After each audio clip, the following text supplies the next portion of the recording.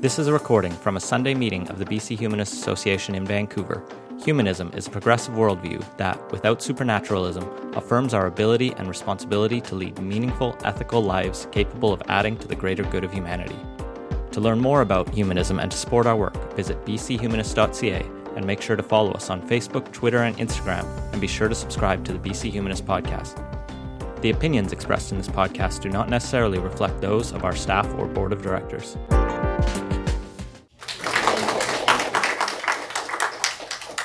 So it's really nice to be here today, Sunday morning. Thank you for coming. As Dan said, I am part of the Open Roboethics Institute. We started in 2012 at UBC, and one of my colleagues who actually spearheaded this initiative is here, Ajang. And the entire goal of this institute was to engage public in the discussion of robotics and ethics and how this affects us, and also to spearhead research and different actions and policies that needs to be implemented in order to move in a direction that we want to move in as a society. So the entire goal, the goal of this talk today is to talk about and discuss how robot affects us as humans, and why ethics isn't really a boring topic. But from a few of the conversations that I've had already, it seems like this group is interested in this discussion anyways, and that robot ethics is not this is not something that is far away, something that we need to, and it's something that we need to think about basically now and today. So who here knows the game rock, paper, scissors? And it's perfect. Is anybody willing to engage in a short interaction of rock, paper, scissors with me? So, are you ready? Let's do this. Rock, paper, scissors. I win. You win? I win. Is this rock? No, but I win. Yeah. So thank you for engaging this discussion. So this is a little just a demonstration of a study that was done where there was a robot called Nico, and the robot actually interacted with a human in a rock, paper, scissors game. And so the whole idea, this study was done in the Yale University, and so the whole idea was to see how the human react to when the robot cheats in a game of rock, paper, scissors. And so you can see some of the gestures that were used as rock, paper, scissors, and just because of the limitations of a mechanical system, there's a bit, the scissors particularly looks a little bit, and the paper looks particularly different than what, our gestures would look like. But yeah, so this was described for the participants. So there was 3 conditions in this study. One of them was a control condition. So there was no cheating. We're just engaging in a nice and calm game of rock, paper, scissors. And the other condition is the verbal cheat condition, which I demonstrated with Dan, where the robot would engage in the game, and then even though when it lost, it would insist that it won. And then the third condition is that it would be an action cheat condition. And so this is when the robot would say, we go rock, paper, scissors, and then when it lost and it had, for example, a rock, it would switch to a winning position immediately after, and then it was insisting that it won. And so the whole study was trying to investigate what were the perceptions of the perception of the people had of the robot. And so in this graph, you can see that for the verbal cheat condition, so in the light blue color, and then the purple is the action cheat condition. For the more people thought that in the action cheat condition, the robot was actually cheating and that it wasn't a malfunction. But interestingly, in the verbal cheat condition, they thought that the robot was potentially malfunctioning and wasn't actually cheating. So there was a difference with how they actually perceived the intention of the robot and based on the form of communication. So whether it was a verbal communication or whether it was a non-verbal communication, okay, I'm just going to change my hand figure right after, realizing that you're winning. And so it's interesting to realize as technologists and designers that the communication that we actually design into a robot affects what people perceive of you, is that whether you are actually cheating or whether you're just, not working, you're malfunctioning.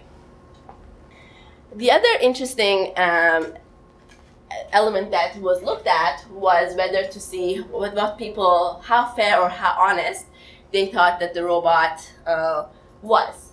And so again, in the verbal cheat condition, the more participants thought that the robot was more fair or more honest compared to the action cheat condition on the dark, in the purple. And so again, there was values associated with this specific change in communication design. So this sort of leads me into the discussion that when we are talking about robotics, there are different design choices can really affect how people perceive that interaction, and it can really, and this is not only just limited to design choices. Ultimately, when we go one step sort of further, the policy choices and how robots are actually used and where they're allowed to be used in can also ultimately shape a culture and understanding of how people perceive robots and use them.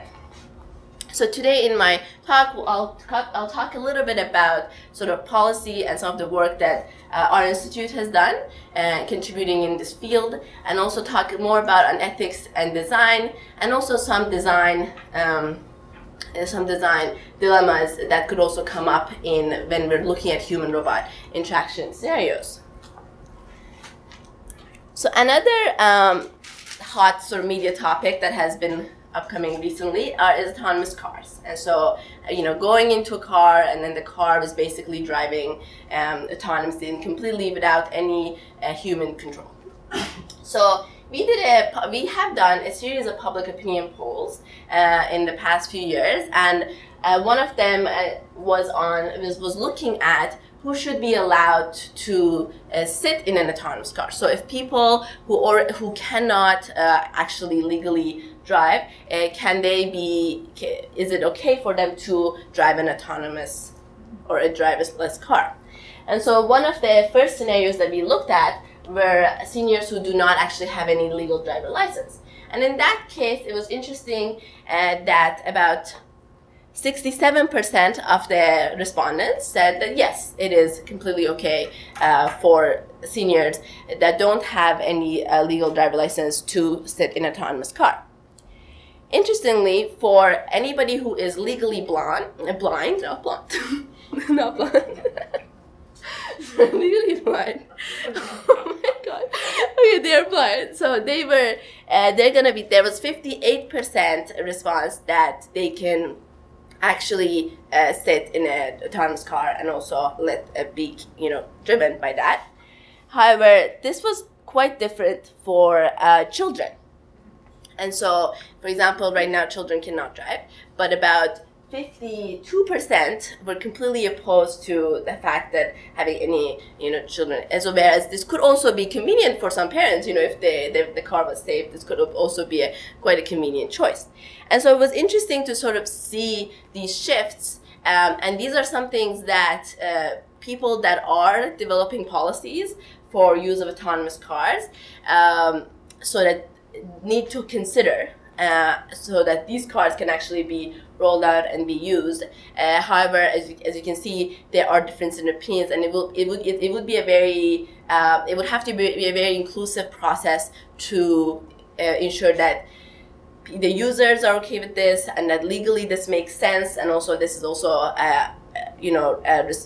okay from and possible from the technology companies that are actually developing these.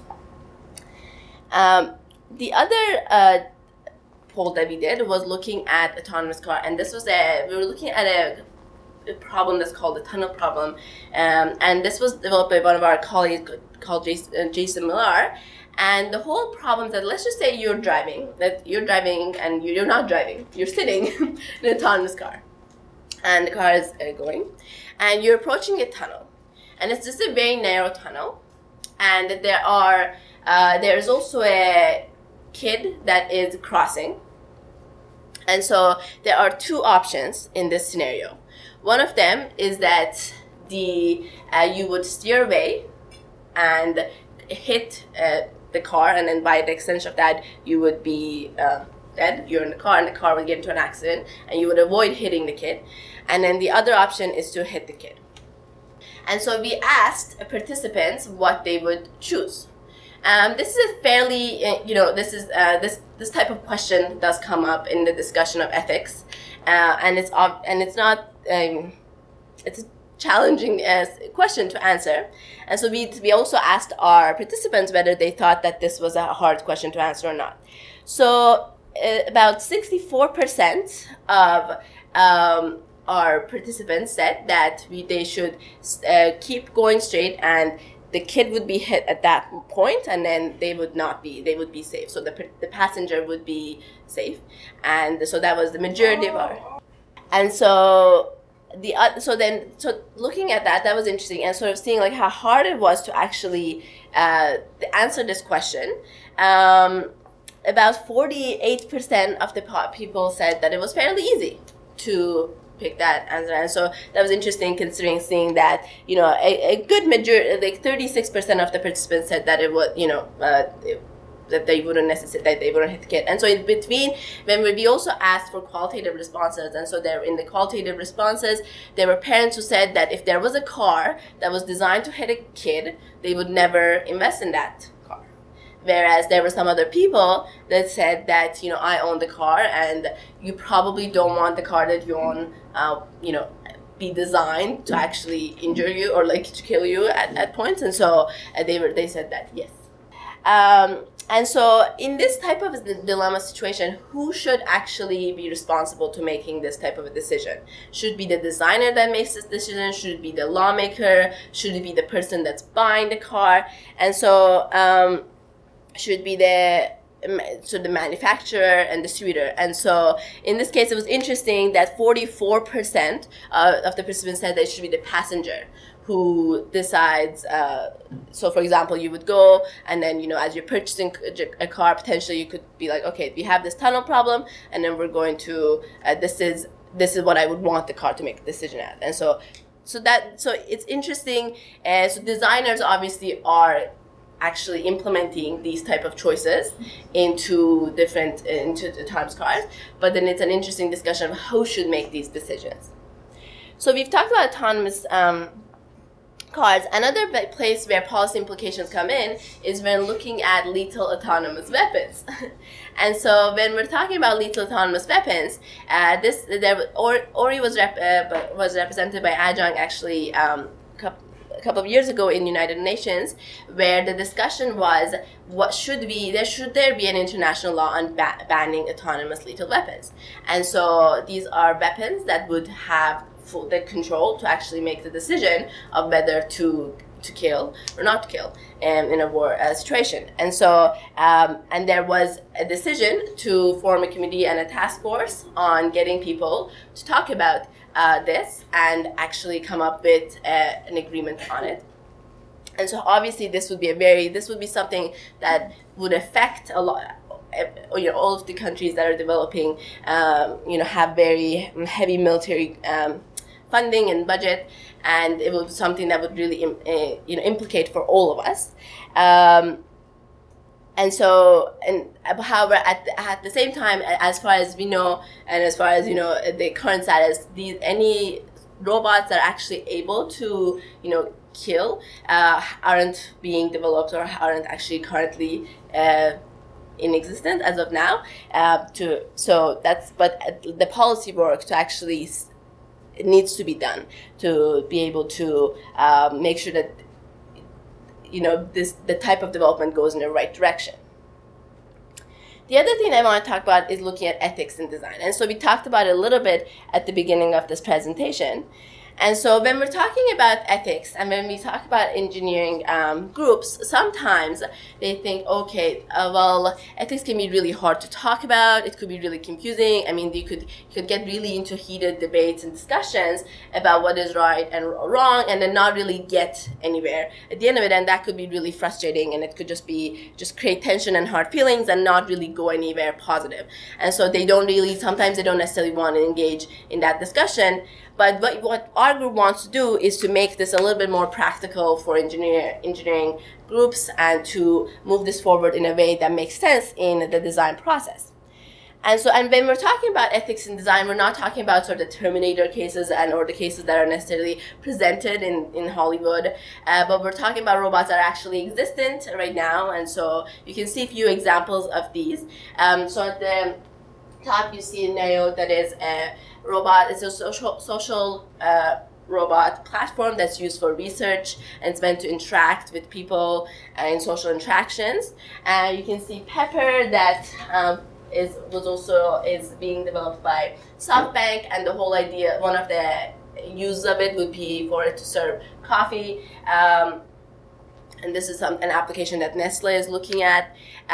So Pepper is actually $2,000 per robot. So that's pretty, affordable in the grand scheme of things.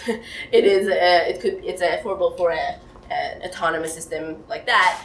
And you can see also, I don't know if you see that sort of white robot there that's looking at the person who is baking, and that's called Jibo. And that was something that was created by Century Brazil. It's a startup, and this was a campaign meant on Indiegogo for it, and it was $500. So that was a robot that would be, you could actually give $500, and they promised that they're going to deliver to you in a couple of years, and we're still waiting for it. But so $500, again, something that for that type of a system is something that you could foresee yourself potentially having. And so how should these interactions be designed for these robots that would likely come into our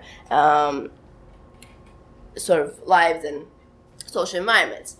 And so one of the things that we wanted to do is that, when we talk to companies, we are saying that everyone wants to be a good guy. So generally technologists or designers or engineers, they don't go saying, okay, I'm going to design the most, the worst robot that's going to ever exist. They want to innovate, they want to create something that's good for society.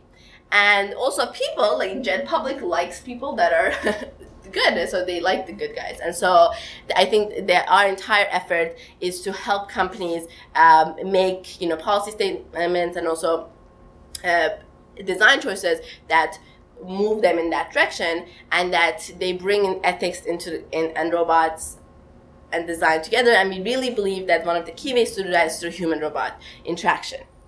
And so we did a study where we were looking at a robot that is sort of it's called the PR2, and you can't quite see it in that scale, but it is just about my height and a little bit wider. And this is a research platform robot that's used in the lab that I used to be part of at UBC. And the scenario that we're looking at is, let's just say you're in a typical building, in an office building, and you want to go use the elevator.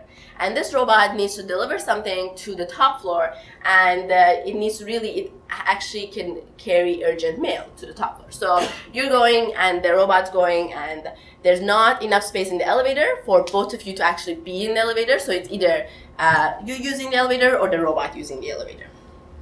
So in this situation, what should happen? Should the robot always yield? Should the robot always say, no, my mail is urgent and I have to go in, so I'm just going to go in? Or should it just not say anything and just, in a typical robot scenario, just not act and just come to full stop and they see human and just not? Or should it actually engage in an interaction? Should I say, why do you want to go? Or, what is your task more important than mine? Or have some sort of an engagement.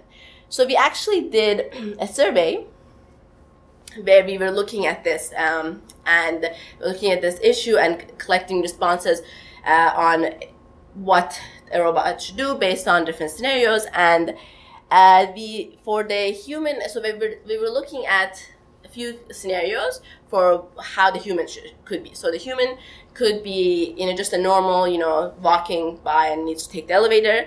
The other would be a human would be in a wheelchair, and then the other option would be they would be carrying a heavy object. So those are three different states that a person could be in, and based on that, we were looking at what people responded, and in the different scenarios. So, for example, the human riding the elevator and the robot delivering non-urgent mail. In all of the three cases, they said that the robot should yield. So there was quite a bit of an agreement on that. For example, but in another case where the robot is delivering an urgent mail, there was a consensus on actually getting some interaction between the robot and human. So instead of just the robot, when the robot has an urgent mail, it doesn't necessarily just have to yield. It can engage in an interaction, and based on that interaction, an outcome could come. Having said, I'm going to show you a video of this interaction. So based on this study and the results of it, there was a computer program, an algorithm that was developed for the PR2, and this was actually implemented, and I'll show you a video of it. So having said that, this experiment was in quite a small population, and so it wasn't something that meant to, this is the exact behavior that the robot necessarily needs to do in these situations, but it was a study that we wanted to try and sort of see if there's any consensus that can come from it. The last two cases the first few cases were showing sort of the scenarios where were acceptable based on sort of the feedback that we had gotten, and then the last two were sort of showing the non-appropriate behavior, where the robot sort of disregarded exactly the status that the person was in and sort of went ahead and used the elevator. And so, obviously every person has a different opinion of what, that robot should do at that moment, as a different preference, but this was something that came from sort of this combination of the feedback that had been received. So these type of the choices could be implemented into how robots, are designed. It's something that needs to be considered when we are looking at social robots that for example are going to come to the home space and are going to help us cook or bake or open the door for us or bring us a drink or something like that. And so the next topic that I want to discuss is sort of looking at design dilemmas. So there are cases where there's many cases where there are dilemmas, and it's really difficult to actually make a design decision on what's the best choice. And so one of the cases that we want to talk about is in the case of, let's just say you have a robot, it's a care robot that is supposed to provide, assistance with you around the house, bring you drink, bring your medicine, and provide that type of services. And so, for example, we have Emma, who has a history of being an alcoholic, and there's a care robot, and Emma asked the care robot, "Can you bring me a drink?" So in this situation, what should a care robot do? Should the robot bring the drink to Emma, or should it not bring the drink to Emma?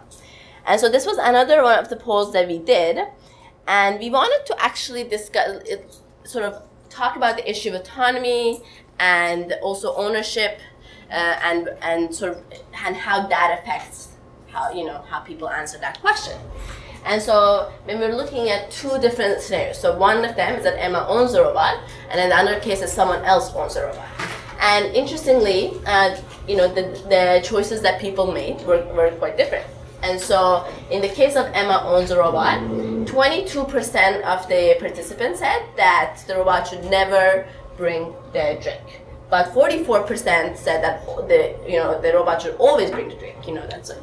And then when the robot was owned by somebody else, 53% said that they should never bring the drink, so to Emma, whereas only 16% said that the robot should bring. So in terms of, so when the robot is owned by Emma, there was a lot more tendency for people to say that yes, the robot should bring the drink, and so we were thinking, okay, is this something just with drinking and the history that Emma has, or is it sort of more of a issue that is related to ownership?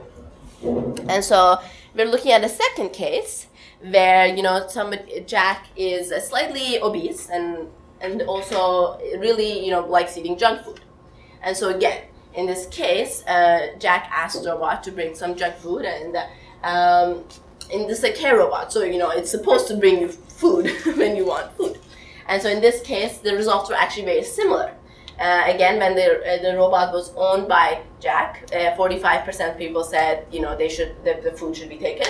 But when the robot was owned by somebody else, only 16% said again that the food should be taken. And so an interesting issue. And then we asked the question is, should ownership influence the decision that a care robot makes? And there was an interesting split in the sense that 47% said yes and 53% said no. So still quite a bit of a line right down the middle in terms of how ownership should specifically affect a decision that a care robot makes. And so some issues that come here is a personal autonomy. So clearly all of us want to be able to make decisions and have control over what we're doing in our daily lives. And if there's a care robot that is around, we want that to also support that notion and that idea of autonomy and independence and give us more independence rather than take away independence from us. So that's a really important and key issue that came up. And so some of the comments that we heard is that we should be able to make our own priorities, and we should be able to make a decision whether we want a junk food or not, or getting a drink or not. And if it's my robot, if I own the robot, it should sort of say do what I want it to do, basically. But then the other thing is societal benefits. What is the actual benefit for the patient? Is it actually really good for the patient to get that junk food, to get that drink at that moment, or is that in the grand scheme of things, it's better for it not to receive it? And so those are some of the issues that that come up when we're talking about the care robots and its idea of ownership and autonomy. And so the idea is what is what is sort of the middle ground? Is it something? Some of the participants that suggested maybe it would be good for the person who is getting the care robot to have some say in how the robot is being programmed and how it's being developed, so that it's something that you feel it's something that suits more your needs and your preferences. So basically, we've been talking about a lot of problems. There's a lot of problems and a lot of unsolved issues, and it's interesting. So the idea is that how can we think about solutions, and that's what what our group is doing is looking at what are the problems and really sort of like trying to define them.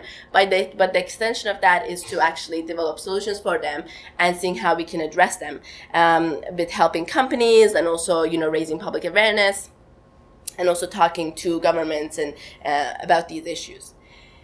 So when we're talking about how we're going to address these issues, there are, when we're in engineering, there is the code of ethics that engineers have to follow, and then there's professional ethics that engineers have to be really aware of and follow. But then the field that we're in is the technology ethics, and we want to make that more interesting in the sense that it's not just another a very boring topic for them, but that it actually But using the examples that I've given is that we want to sort of bring that and make that very practical for engineers and sort of bring that to forefront. And so one of the things that we are doing as part of the development that we're doing in some of the consulting work is that we're doing with some of the companies is to really help them understand what are the values that their company has, and how are those values playing out in the activities that different individuals in the company are doing, and how work is being done in that company. and then how that's impacted when you bring in an autonomous, technology. So when you bring in a robot into a work environment, or when you bring in an algorithm that makes processes automated, how does that affect the way people work? And so we really help companies, come up with those values, understand how bringing in robots affects their workflow, and from that, seeing problems that are specific for that company and for that specific technology. And with that in mind, we are looking into different solution spaces.